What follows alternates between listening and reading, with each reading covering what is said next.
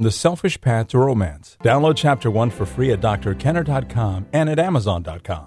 I suppose we could share a table. There's a couple of seats available there. Oh, good Lord. You can't sit with strange women. Why not? I'm not in the mood. You know, just try to relax.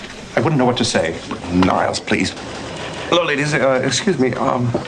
Would you mind terribly if we joined you until another table opens up? Oh, please do. Oh, thank you. Oh, look, Niles, the table's opened up. Oh, no, don't. Stay. Oh, yes. When I go get us some coffees.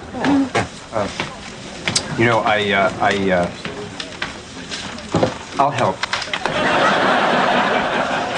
I knew you'd panic. Well, I'm sorry, this is still a little new for me, and besides, those two are coming on to us. You know, they are very attractive, Niles. Maybe we should ask them out. On a date? We just met. Good point, Niles. Perhaps we should go out with them a few more times before we ask them on a date. And that's our topic for today, dating. I love dating, but that doesn't mean I wasn't anxious sometimes going out on a date. And my husband loved dating too, and my guess is there were times when he was anxious too. But for some people, it totally terrifies him, as we heard with Frasier, from the Frasier Show with Frasier and Niles. What can you do if you feel a little anxious or very anxious about dating? And yet you want a romantic partner.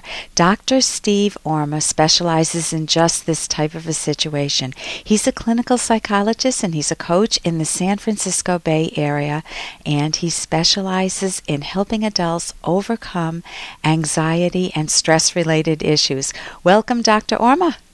Thank you for having me. Let's talk about social anxiety in the dating scene. What is social anxiety? Yeah, well, social anxiety is the feeling of being anxious in a social or a performance situation, such as dating, which is sometimes both. And the anxiety is usually caused by the fear of being judged negatively or doing something embarrassing in that situation. So what if they don't like me? What are some of the thoughts that people have when they're feeling really anxious? They're, say I'm about to date someone or you're about to date someone and we're both feeling very anxious. What are some thoughts that might go through our minds? Yeah, very common thoughts would be, what if I say something stupid? What if she or he says no when I ask them out? Or I'm just not that interesting a person, so they're going to find me boring.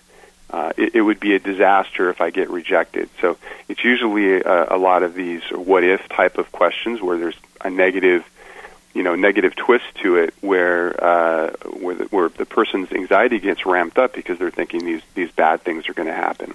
So it sounds like partly it's what if they're judging me? What if they see in me what I don't like in myself? Or what if they're like my parents and they're critical of me, and how I can't stand that. I can't stand that feeling, or I can't stand to feel rejected. And it's also judging the other person. What if I pick another what if? What if I pick a jerk? Or what if I get trapped in another lousy relationship? And what if I pick another loser? So it's all these negative ideas about ourselves and others, or even about dating itself, right?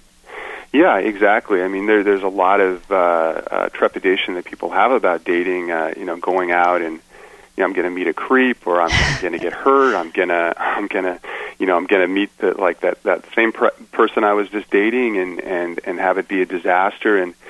And what happens is when we say these things to ourselves, we're setting off an alarm bell in our body that creates the anxiety. And that creates the feeling. And the thing is, though, is many times the things that we're saying to ourselves are either untrue or they're exaggerated in some way. But our body really doesn't know the difference. If we're saying it to ourselves, we have the reaction of anxiety, and then that can cause us, to act in certain ways and inhibit us.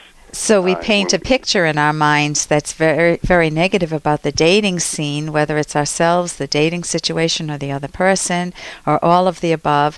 And we paint that picture, and that's our invitation to say, come, honey, let's go out on a date. And it's really hard to do that with yourself if you've painted an ugly picture of dating. Exactly. And I think picture is a good example, too, because we not only say things to ourselves, but we create images in our mind. We picture ourselves, tripping over our words, or maybe actually tripping, or picturing somebody turning us down, and that just creates this fear that's built up before we even approach the person. So, go ahead. Go ahead. Oh, so if I'm that highly anxious person and I've got all of these negative thoughts going on in my head, what would I typically do? Would I go out on a date? Would I not? What do people typically do when they are just swimming in those types of negative thoughts? Hey, I got to interrupt this because we've got to pay some bills. 30 seconds, that's it. A very quick ad, and then Ellen will be back. Romance. Ugh, I wish guys knew more about what we want from a relationship. Boy, I wish I knew more about what I want. Where's that ad I saw? Here it is. The Selfish Path to Romance. A serious romance guidebook. Download Chapter 1 for free at selfishromance.com and buy it at amazon.com. The Selfish Path to Romance. That is interesting. What do people typically do when they are just swimming in those types of negative thoughts? Yeah, well, I think it depends on how intense the anxiety is, and there's certainly different levels of anxiety that people can experience. So if they're on a lower end, they might still go out and date, and they might still try to flirt and meet people, but they're going to be feeling really uncomfortable and maybe a little inhibited. On the other end, if someone is really anxious, they might avoid dating altogether. They may not, even attempt to ask somebody out or walk up to them or make eye contact. And kind of they shrink up in their shell, and they don't even give themselves the chance to have that opportunity. Right. So they create a self-fulfilling prophecy. They'll never find anybody, and dating's too hard, and everything would go wrong if I did date, but I really want to meet someone, but I'll never meet someone. And then they never go out on a date, and they avoid the situations where they could meet someone, and they end up alone.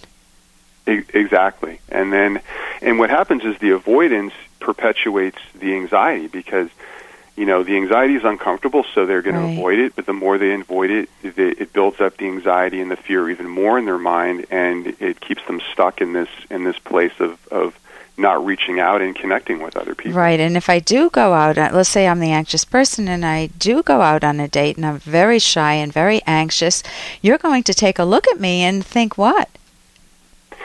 I'm going to think, what's the matter with this person? They're not. Let's say you're not talking very much, or you're not making eye contact with me. I might think you're not interested, that you're bored, that that you're not really having a good time. I might think, you don't have anything much interesting to say. Right. So I might, yeah. Or that I'm arrogant and I'm judging you negatively. Exactly. Yeah. So you're by not talking, you're sending these messages that might have nothing to do with who you really are. So let's get right to what could I do? I'm a person that's afraid to go out dating, and I come to you. You're my therapist.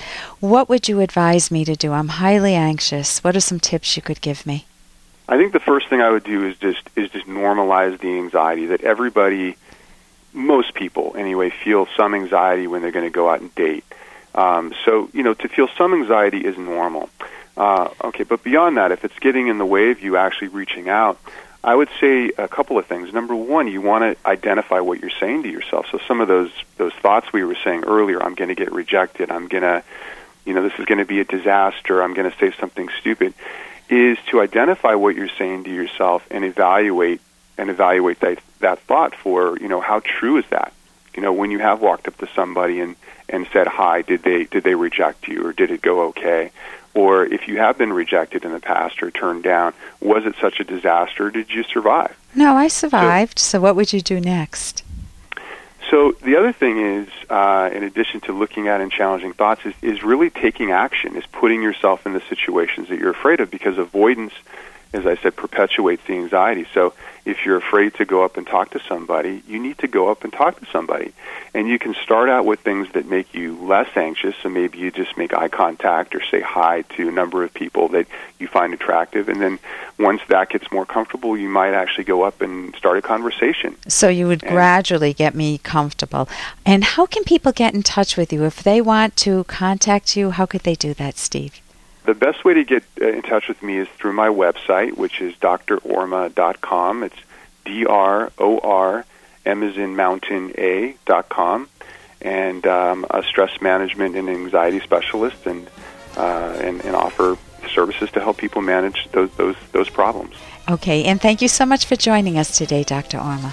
Thank you very much for having me, Dr. Kenner. For more Dr. Kenner podcast, go to drkenner.com and please listen to this ad. Here's an excerpt from The Selfish Path to Romance, the Serious Romance Guidebook by Drs. Kenner and Locke.